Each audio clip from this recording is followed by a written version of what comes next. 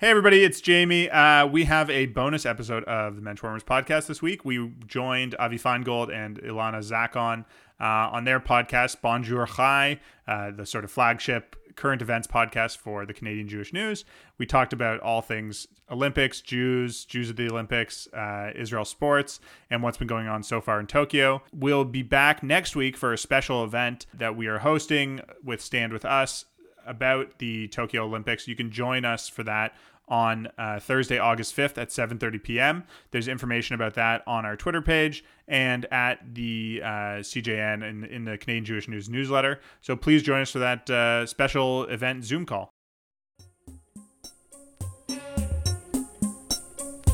This is Bonjour Chai, the Jewish geography should absolutely be an Olympic sport edition. I'm Avi Feingold in Montreal, and I'm here with Ilana Zakon in Vancouver. We are your Frozen Chosen. On today's episode, we are talking Olympics, of course, with the hosts of the Benchwarmers podcast, Jamie Hirsch and Gabe Pulver. But before we dive in, let's hear from our sponsor. Today's episode is brought to you by our sponsor, Atelier Lou Bijouterie in Montreal, Quebec. Atelier Lou specializes in watches and custom design jewelry along with a curated selection of designer jewelry. Visit us online or in person and Eric Goldberg will help make your jewelry dreams come true. Atelier Lou is offering a promo code for all Bonjour Chai listeners using BON18 at checkout for 10% off your order at atelierlou.com.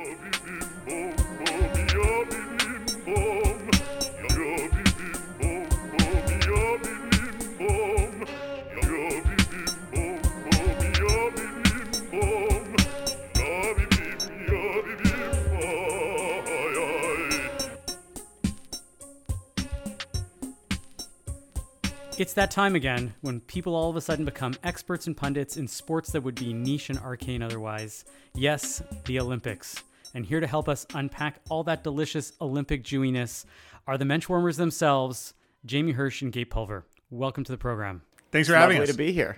We're immediately talking over each other. You guys might want to get used to that. We're all Jews here. We understand. That's okay. Don't worry about it. It's nice to be with the podcast network Mishpucha. As we were talking before the recording. Finally, a crossover episode. So fun. Yeah. And what did you want? You said you wanted our opinions on who should be allowed to pray at the Temple Mount. Is that what you said? That's what you're having us on? No, it's this is 45 minutes on the Green Party. Okay. And, great. We have takes. Oh yeah, I got Noah Zatzman stories that'll last a year. So, I know you guys did an episode on fencing as the most Jewish sport of them all, and we'll get to that, I'm sure, later on.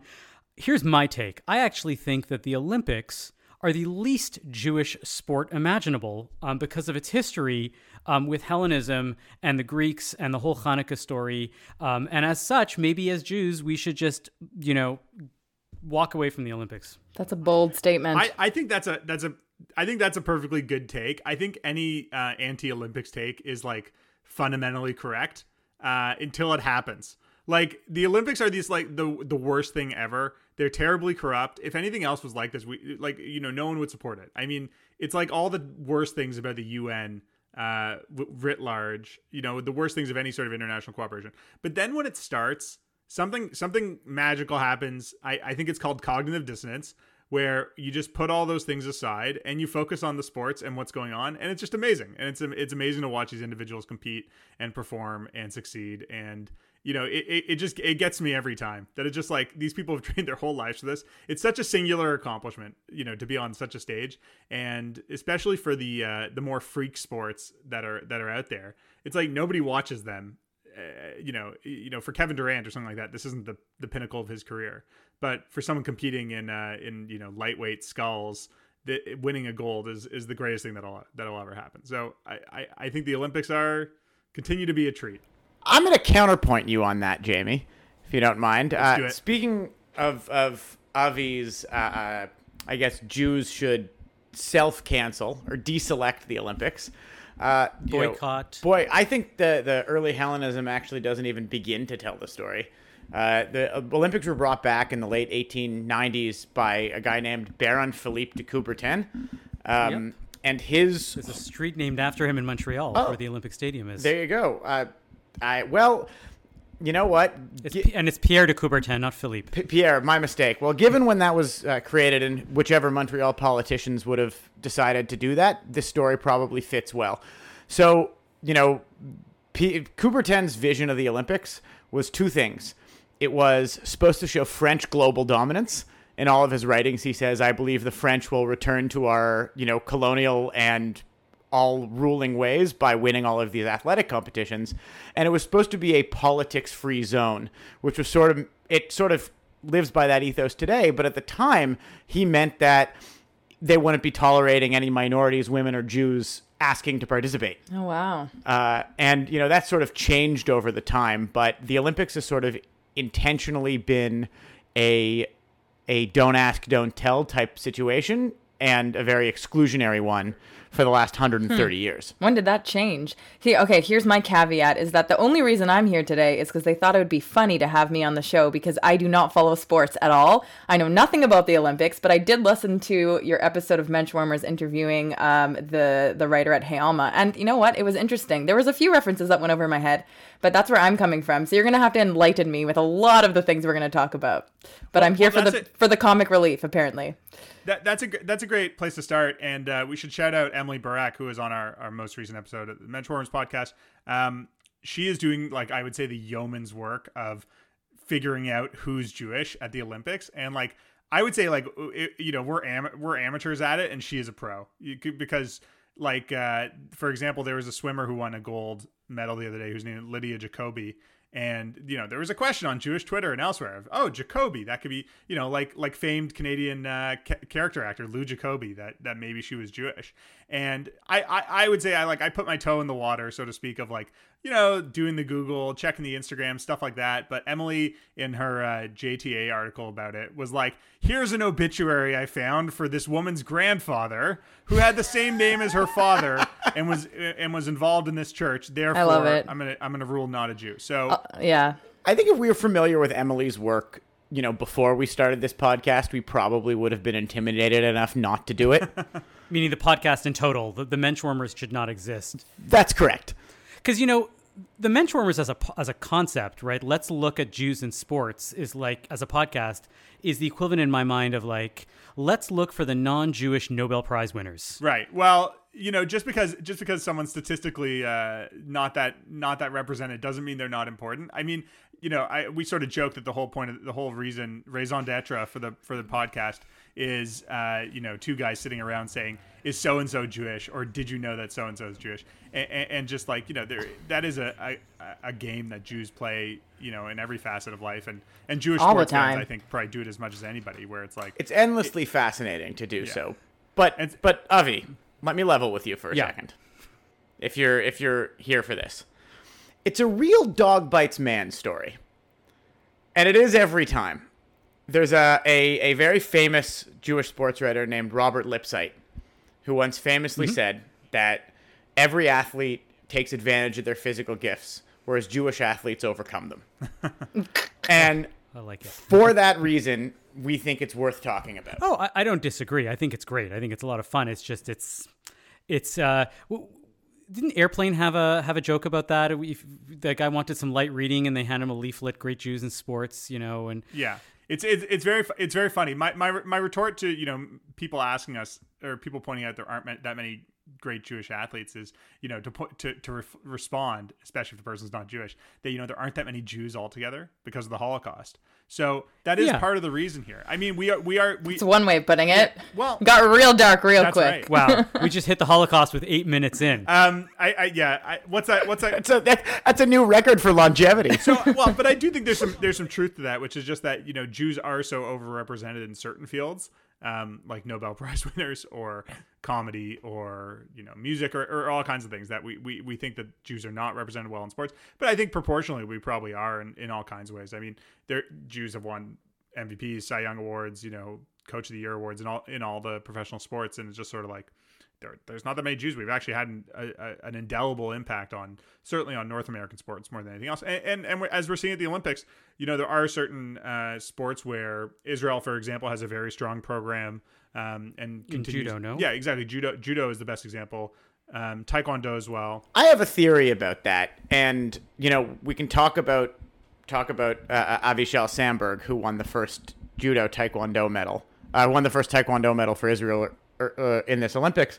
But it's not surprising to me at all that your average Israeli is relatively talented at a combat sport. Fair. Yeah.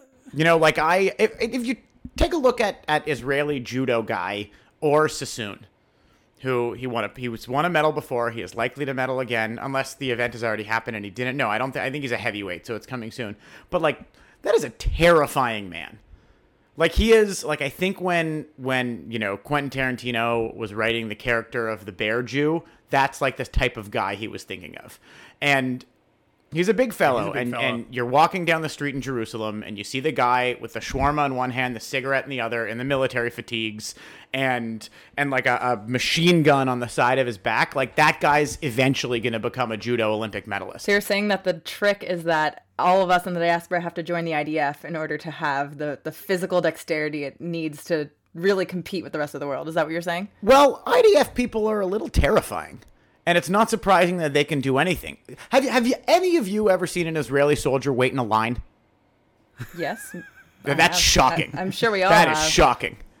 I think they just. Oh, wait in a line? Wait. I need you to rephrase that. I mean, What do you like mean by actually, wait in a like line? politely wait for something, Like Canadian Oh, style. Okay, that's not what I thought you were asking. like Canadian style. No. I mean, like actually wait No. their turn for literally anything, including geopolitics. Fair enough. Honestly, it's been a while since I've been in Israel, but go on. It's an interesting question. We should look into whether there is that overlap between, or whether there's that causation between guys going into the IDF or men or women going into the IDF and learning a combat sport after that. I mean, there's no reason why Taekwondo or Judo or Karate now are in the Olympics and other martial arts aren't, except, I don't, without speaking from a point of expertise on this, I assume some sort of IOC corruption that like got the sports in versus others that weren't, is probably to appease somebody to get votes for a bid or something like that. Wow, you're going full sportocrat here. Oh, Yeah, absolutely. this is actually an interesting piece of Jewish history, is that a lot of the things that have been historically, said about Jewish people really are true about the IOC. Like, I think, you look at the shadowy cabal that runs the world and exchanges hands money, is simultaneously fighting for unchecked capitalism, yet socialism for the rich. Like, that's just the IOC. Yeah. They're as corrupt as everyone has said we are, but they're real. My thing about the IOC this Olympics and showing how they're definitively anti-Semitic is that they scheduled the Israeli baseball team to play on Shabbos, assuming that like Sandy Koufax style, every player was just going to walk off the field and they would have to lose by default. Can I ask my first non-sports savvy question? Please. I don't know what the IOC is. Oh, Please so the explain. IOC is the International Olympic Committee, and it's just sort of like sportocrats they're called. A bunch of like, middle European and other rich country delegates who sort of decide what's in the Olympic sports, who hosts the Olympics, things like that, including former McGill, what was he, Chancellor Gabe? Dick Pound? Chancellor. Yeah. Dick Pound. Dick Pound, who also founded WADA or the World Anti-Doping Association. And they're just like, it's like the people in the Capitol in the Hunger Games. They're like those folks. That reference I understand. Thank you. So the IOC somehow is able to be both a for-profit but tax exempt. There are very few organizations on earth that have pulled this off, but they're one of them. Which would make them ripe for being a Jewish organization to manage that type of thing. Exactly. But they are not. They're not. But they're not. I'm pretty sure, they were pretty restricted to Jews up until fairly recently, if I was to guess. Right. Restricted to Jews or against Jews? Against. Sorry. Yes. So all this to say, I think it supports my original point, which is that you have to accept the Olympics as this like fundamentally flawed and like terrible thing that has no defense except for the individual competitors. And it's amazing to be able to watch them and see them do what they do. So, the Israel baseball team is another big story and something that we've been following literally for years now. It was, 2 years ago now, I think in August 2019, that Israel won this Europe/Africa qualifying tournament in order to make the Olympics against, baseball powerhouses like Germany and Italy. Actually, they had to beat the Netherlands, who's surprisingly actually a baseball powerhouse because people in the Dutch Antilles play a lot of baseball, people from Curacao and Aruba. But the thing is, they won this tournament out of nowhere. They qualified for one of 6 Olympic spots, Sorry, really 5 plus Japan as the host country gets to play. And, it's just a team of pretty much American Jews. There's a handful of Israeli guys on the team, notably Shlomo Lipitz, who's in his 40s now, but has been on the team for years and years. And it's made up, former MLB players, minor league players, guys who are going to get drafted or go to college. And I think it's just an amazing thing to witness and see. It's just a team full of Jews. And as much as we enjoy sports, if we're lucky, we get to have a Jewish player on our team, or 2 Jewish players on a team, or something like that. And I think most Jews take real pride when their teams have that. And this is just a team full of Jews. And nominally the Israeli team, or more than nominally, they're all Israeli citizens now. They are representing Israel, but they're also Americans who are, living in America and will continue to live in America. And as much as they're developing and supporting the game in Israel, they are, they are a Jewish baseball team, I think, more than anything else. Shlomo Lipitz is actually a great story because he has a day job. He is the artist booker for a music venue in New York City, like a very famous one. And he, he'll call up, I don't know, let's think of some mid-tier Jewish, Jacob Dylan. He'll call up Jacob Dylan and be like, hey, we got a gig for you if you want it at the City Winery in New York City. Would you like to come play? And then he'll hang up the phone and then put on his jersey and then go close a game in Brooklyn for Team Israel. It's interesting you bring up this confluence of Israel and Jewish, right? Because we see this happen a lot. And most notably, for example, this week, there was a former Iranian wrestler who defected to Mongolia so that he can play there under their team, and then he won a medal, and he dedicated his medal to Israel because of an incident that had happened in the previous Olympics, and how Iranians were not allowed to play against Israelis, and that happens all the time. And so people clearly at this point play for whichever country they manage to figure something out with or for or however.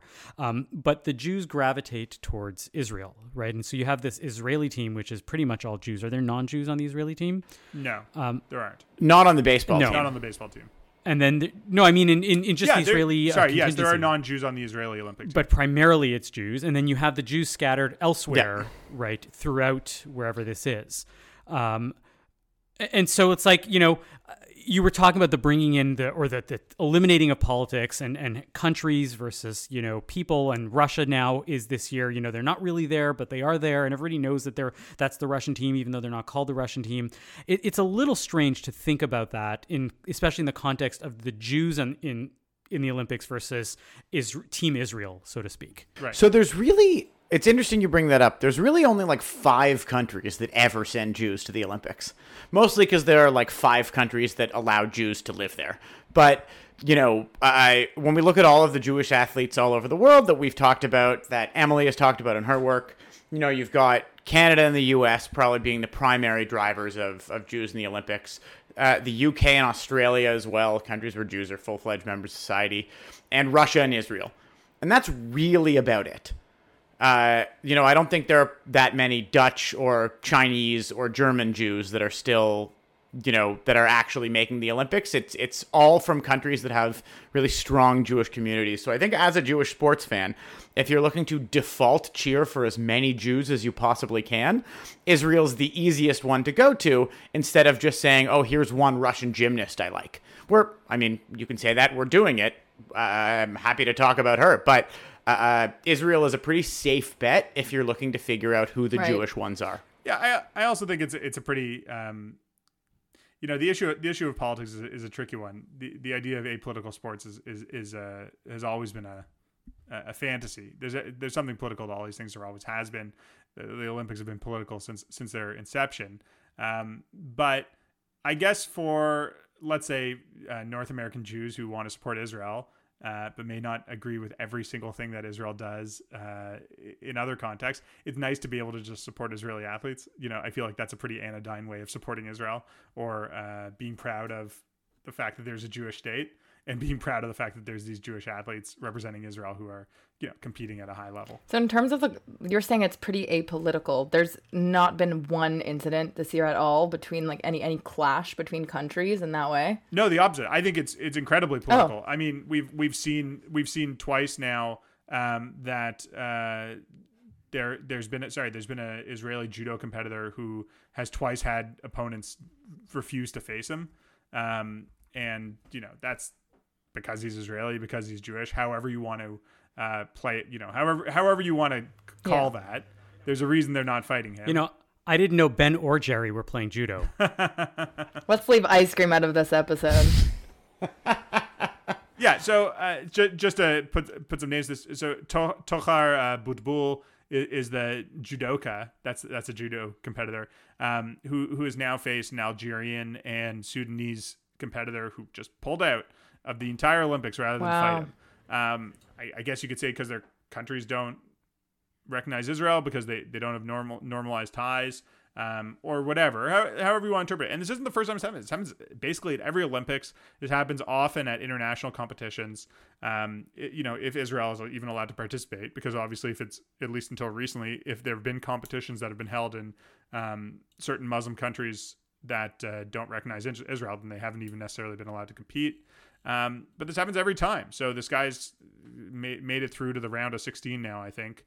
The judoka Tohar has made it through the round of 16. I think he has lost to a Canadian, as a matter of fact. And now he's lost to a Canadian. So maybe he didn't get the benefit of having some warm-up matches against these lesser opponents. But, there's always politics in this. It hasn't really come up with the Israel baseball team this time, but last time at the World Baseball Classic, there were, I can't remember where the reporter was from, but either from Mexico or another Spanish-speaking country, but sort of decried the Israeli teams as just like the American B team, because it was all American Jews who comprised the team. And it's like, on the one hand, like that is true. Like these guys, aside from Ian Kinsler on the Israeli team this year, none of these guys could have competed for the U.S. at an international level, at the highest level. Like Ian Kinsler was an all-star multiple times, and obviously is an American. And some of the best Jews in the world are playing in Major League Baseball and can't play. But on the other hand, it is sort of this continued charge of dual loyalties for these people, and there's a political component to it. There's always going to be a political component to these things, and that just I guess that's just the nature of the beast. I mean, there's a political component to Eurovision when Israel competes, right? Totally. So that's interesting to me. It feels like it's almost, the Olympics is a metaphor for like many, many other things. Even talking about Jews, it's like Jews in sports. You were saying, if it's much easier to just root for Israel because there's going to be majority Jews and then we're all scattered around. Like that's a pretty, good metaphor for just diaspora in general.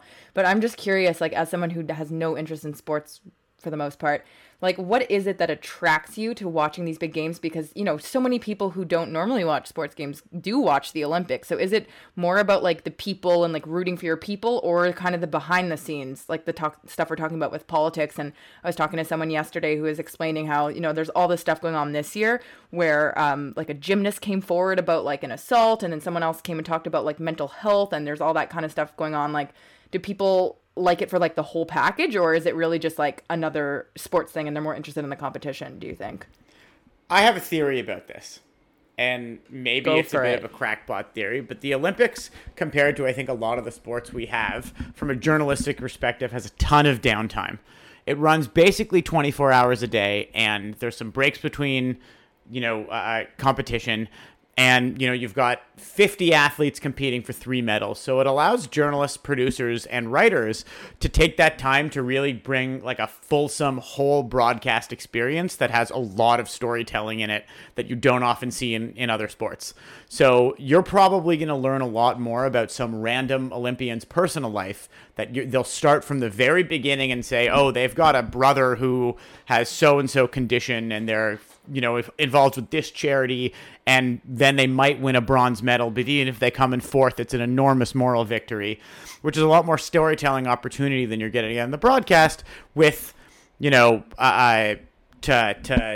because we were, the Habs went very far in the playoffs, to like learn about Josh Anderson's dad. Right. And does it feel like they're pushing for, honestly, what just came into my head was like American Idol, how like they show all the backstory and then you're trying to root, like, are they trying to dramatize it, or is it like I think completely they're style? trying to dramatize it. Yeah, the Olympics are a great TV show. And these people have lives; they have stories, as opposed to Kyrie Irving, whose life is basketball.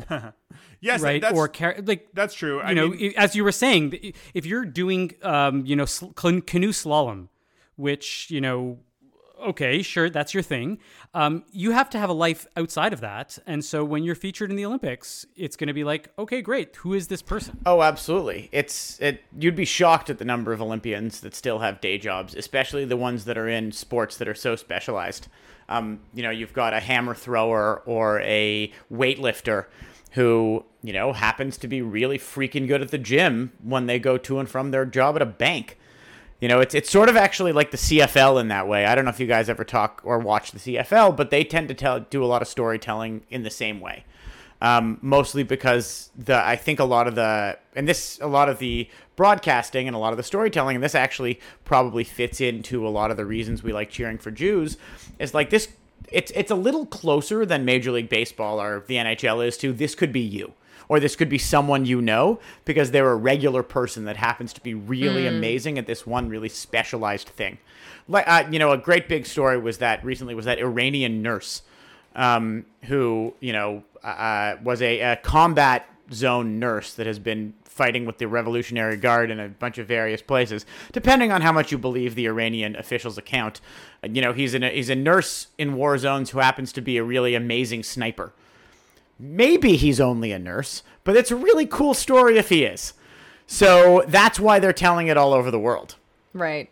I mean, that sounds much more interesting to me than watching the sports themselves. I don't know. Maybe I could get into it that way. But it just makes me... I think a lot of people do. Well, there you go. It just makes me think a bit about my own industry and the entertainment industry. And, you would be so shocked to know how many people that you think are so famous that are struggling in between work. So it's a similar thing of, that pressure that you feel to, when the whole world is watching you, I would imagine as an athlete, as it would be to be, a famous actor. Yeah. I've heard Ryan Reynolds. Ryan Reynolds won't eat at a restaurant. Only makes his own dinners. There you go. They have to keep yourself. That was a joke. I rolled with it. You see, and I'm about to intellectualize sport, which is probably the most Jewish thing one can do. And to me, the only difference between, filmed entertainment, for lack of a better term, or written entertainment or anything like that, and sport is that sport is entertainment for which we do not know the ending, right? Nobody knows the ending, right? And so the possibility for a dramatic, story to unfold as it's happening is what is the allure of sports for certain people, and other people would prefer to know that somebody else, spent hours and years of their life perfecting this piece of art for me because I want that ending to be perfect and I want this to happen, and something is always going to happen, but then somebody always will have known, or that has been quote unquote literally scripted. Whereas with sport is unscripted, right? We can have the Israel baseball team win a gold medal, and they'll make a Cool Running style movie out of it, and it'll be fun, but we won't know until we know. It's true. I mean, there's actually, if you go back into the archives of our podcast, they made a documentary about Team Israel baseball's Cinderella run before, which is really, really good. Yes, but I look forward. I look forward to the dramatized story of Team Israel's baseball team at the Olympics. Instead of the Jamaican accents, you'll have the Israeli accents. Yes, and I look forward to the entirely on the bat instead of pine tar. Exactly. No, I think instead of John Candy, you would have Adam Sandler doing Zohan playing the coach. Absolutely, yes. That's the hummus reference. Like on the pine instead of pine tar, you'll have exactly doing the bat with hummus. It's actually funny you say that. I'm by total coincidence wearing a T-shirt that is of Lance Armstrong, who is perhaps like the biggest story arc, I think, probably in our lifetime in sports. He went from being, somebody nobody had heard of to the most famous athlete in the world who participated in a sport that nobody watches. The first man to bicycle on the moon. Yeah, the first guy to bike on the moon. Exactly. And now that it turns out that Buzz Aldrin did steroids or something or other, but he's gone through the arc of like the total, obscurity. He won an Olympic medal. He won all those awards or won all those tours, had cancer, was a survivor. And then it was all sort of not taken away. It was all sort of revealed to be, at least to some degree, a lie. That's your whole story. The cycling is like totally secondary to all of that. Right. Yeah. That he was actually really good at the biking. That's like way less interesting. Yeah, it's true. And I would say the Olympics especially have a narrative for most people. I think it's unfortunately a very nationalistic one, but you can root for the people from your country. You can root for the people you share some similarities with in one way or another. And you can root against the evil Russians or whatever other country you decide is evil this time around. And the evil Russian Olympic Committee, yes, I believe they are this time around. Olympic Committee, which itself is such a funny thing. But at the same time, it's a good example of this where it's like, Russia has been sanctioned for these terrible, terrible doping schemes that they've run in a really organized fashion. And it's like, well, we should ban them from the Olympics. But I think people's feeling is, well, but the individual athletes who are around now had nothing to do with that. They need to perform. They need to have their chance. I think it really is the greatest unscripted television there is, because most of it's individual. Like most of it's just these individuals striving and trying to achieve. And as Avi said, we don't know the ending, and we don't know how it's going to go along the way. We have some familiar sports narratives, but at the end of the day, anyone can win. Anything can happen. There was a Tunisian swimmer who won a gold medal the other day that came out of nowhere. He was starting in 8th place going into the finals from a country that, doesn't have a swimming program. Do they have a pool? Exactly. Do they have a swimming pool? A few, but it's like Olympic-sized swimming pools. I think they might just have one, and it's just like that can happen every year. At the Olympics that happens. A Filipino woman won the country's first gold medal. Philippines is a country with more than 100 million people living in it. It's competed at every Olympics for the last 100 years. And they never won a gold medal. Similarly, a woman from Bermuda just won the triathlon the other day. Bermuda's got less than 100,000 people. They'd never won a gold medal, and they just won their first one. So, this is the kind of, I'm sure there'll be streets or whatever they have in Bermuda, golf courses and pyramid-shaped resorts, roofs named after this woman. But, it's just it's an amazing, it's a microcosm for human life. It's all that they sell to us. And unfortunately it's all true. They sell it so well and they package it so well. And it's fascinating for anyone. Even the sports are almost secondary. So as we wrap up, maybe we can circle back to that thing that we started at the beginning with the idea of fencing as an incredibly Jewish sport. Can you give us the quick summary of that? And have Jews ever won medals in fencing? And what are our chances this go round? So there's an extremely famous story. There's been a few of them, but please do not make any jokes about fencing being Jewish because of circumcising flies or anything like that. Of course, that's an old one. That's an old one. I think it's mostly Jewish because it's sort of a back and forth, and then it ends with a lot of yelling. Yeah. But probably the most famous fencing story and the most famous Jewish Olympian story is of Helen Meyer, who unfortunately was, well, not sort of unfortunately. It's an unfortunate story. We'll go there. Anyway, she was the best fencer in Germany throughout the 1930s, and she was Jewish, and she was not particularly shy about being Jewish. And this presented Adolf Hitler with one of his famous dilemmas, where there was a Jewish athlete who was likely to win a gold medal. He wanted to show German supremacy. She was blonde-haired, blue-eyed, but of Jewish ancestry and proudly Jewish. She goes at the 36 Olympics and wins the gold medal in fencing. She crushed the competition, everything's expected, and to the horror of Jews all over the world that knew what was going on top of the podium, she turned and gave Hitler the whole Sieg Heil thing. Immediately after, her family was killed in the Holocaust, and she moved to the United States and died alone. After winning the gold medal, there's a lot of debate over what happened with the story, and I think she sort of leaned into her family was threatened narrative, or else she wouldn't do it.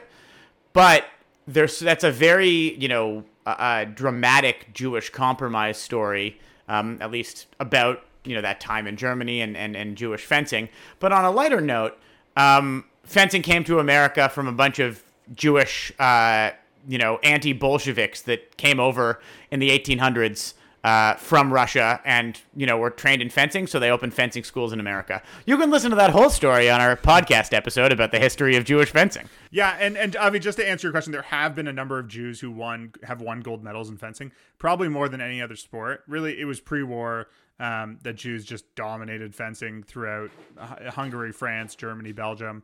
One person in particular to highlight from that crowd is Attila Petschauer, who is a Budapest Jew, who won gold medals both in 28 and 32 in the team saber. He was the inspiration for Ralph Fiennes' character in the movie Sunshine, a 1999. I was worried you were going to say in Schindler's List. Oof, yeah. Ralph Fiennes goes from playing maybe like the worst filmed portrayal of a Nazi in terms of his like barbarity or barbarism in Schindler's List to just playing like an assimilated generations of assimilated Jews in the 99 film Sunshine. So one of the characters he plays in that movie is based on, at least in part, Attila Petschauer as a sort of Jewish fencer, assimilated European guy.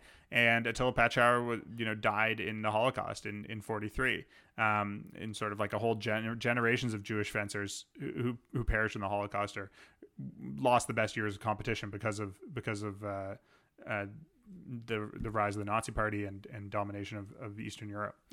You should know that, yes, Alana, you are moving away from one of the most glorious Jewfros in Canadian Jewish sport history in Ellie Schenkel, and the Vancouver. It was remarkable. Yeah. It's amazing he can get it under the fencing helmet. I keep thinking that it's like in what's his name in football that has the hair, the long hair coming out of the back. Troy Polamalu. Troy, yeah, exactly. That it would like have some sort of effect like that in fencing, but the fencing helmet. But apparently he tucks it Definitely in. similar look. But I guess I would say like I don't know that there's so many people doing it in Canada aside from Ellie out in Richmond. But Jews, get into fencing. It's our heritage. So I took a semester of fencing, and I think the cost, right, is so prohibitive in terms of buying the equipment that you have to do to not die, right? Are they sharp? Like, are they the fencers? Like, actually? No, but they are not not sharp. They're not sharp. They're actually because they the way that the scoring system works is that they're pressure sensitive at the tip. So that if you move it back a little bit, that's when the buzzing happens and stuff like that. But if you actually, even with a blunt tip, you can really, if they weren't wearing those Kevlar outfits, you can go right through somebody no matter how blunt, because they are pushing forward with such force. Yeah. Jews and blades. This is what. You made the circumcising fly joke, but I wonder if there's ever been a fencer/moil just because they really liked slicing. There you go. Because otherwise, like, there are no other Jewish sports, right? Right. We've actually talked about if there was an Olympic sport in like long distance wandering, right? I think chess the 40-year marathon. Chess is depending on your opinion a sport or not, but Jews have definitely dominated chess for generations. I mean, we're not the only people to be successful in it, but there have been some real Jewish chess grandmasters. Besides that, Garry Kasparov is an Azerbaijani Jew. Yeah, or at least of which there are not very many of. Practicing. Aside from that, yeah, I agree. I mean, judo is probably one that's big. I don't know that there's other ones necessarily. I mean, but these things are cyclical. Well, but judo's not a particularly Jewish thing. That's what I'm trying to say. That there's very little that is particularly Jewish. In terms of sport, thinking about. I don't mean to get all Richard Florida on you guys, but if you go back into urbanism of the 21st century, you see a lot of inner city Jews that really, popularized boxing and basketball, which were the two sports that were really most popular in inner cities. Early 20th century. Yes, I'm sorry. Early 21st century, I think the most popular Jewish sport was probably being Drake. But in the early 20th century, you see a lot of Jewish people participating in boxing and in basketball. There's a great story about boxing world champion Barney Ross, which I think is the most Jewish sports story ever, is that he was ashamed to tell his mom that he was a boxer for a living because she wouldn't approve. And then she found out when he became champion of the world. Yeah. And Avi, I think that just ties into what I was going to say about, these things tend to be cyclical. There was a time when Jews and the Irish were the best boxers in the world. And physically, I don't think either of us are dominating from a genetic standpoint or anything like that. And, it was all the kugel. Yeah, exactly. So sometimes these things are like environmental. Like there's Kenyan runners from certain parts of Kenya who are just head and shoulders above anybody else in the world. But for the most part, it's just sort of socialized in terms of who's doing it, what sorts of people are doing these things. Like I don't think the Dutch are preternaturally good at speed skating, but they have a real program for it and a real yen for it, so they do it.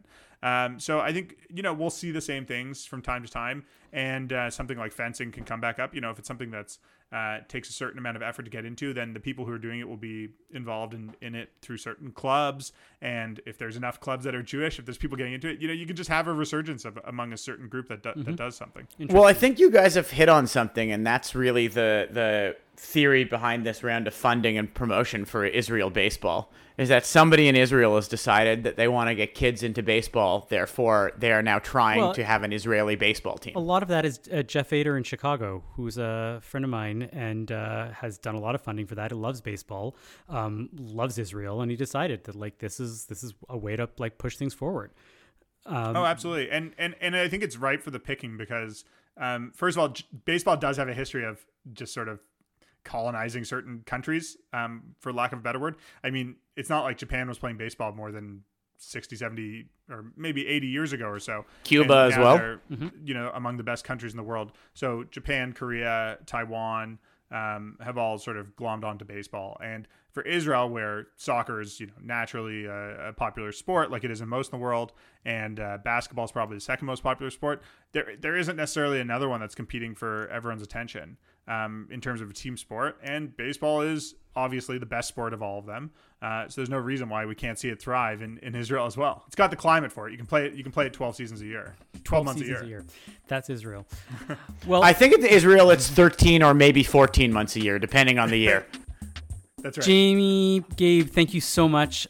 This has been great. This has been a lot of fun. Thank you for helping us see through the idea of Jews in the Olympics, the idea of Jews in sports in general. And I hope that all our listeners should catch you guys on your own Menschwarmers podcast on the CGN Podcast Network. And so thanks again for being here. And we'll catch you hopefully soon when there's other Jewish stories about, sports to catch. It's been a true pleasure. The sports. I'm happy to come back anytime Alex Bregman stars in a movie with Alana. We'd love to hear all of the stories from you.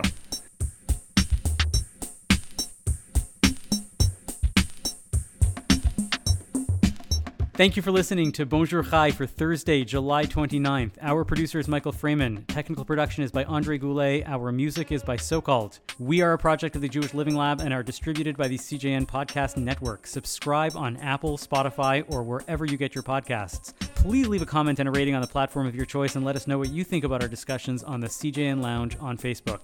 I'm Avi Feingold. And I'm Ilana Zakon.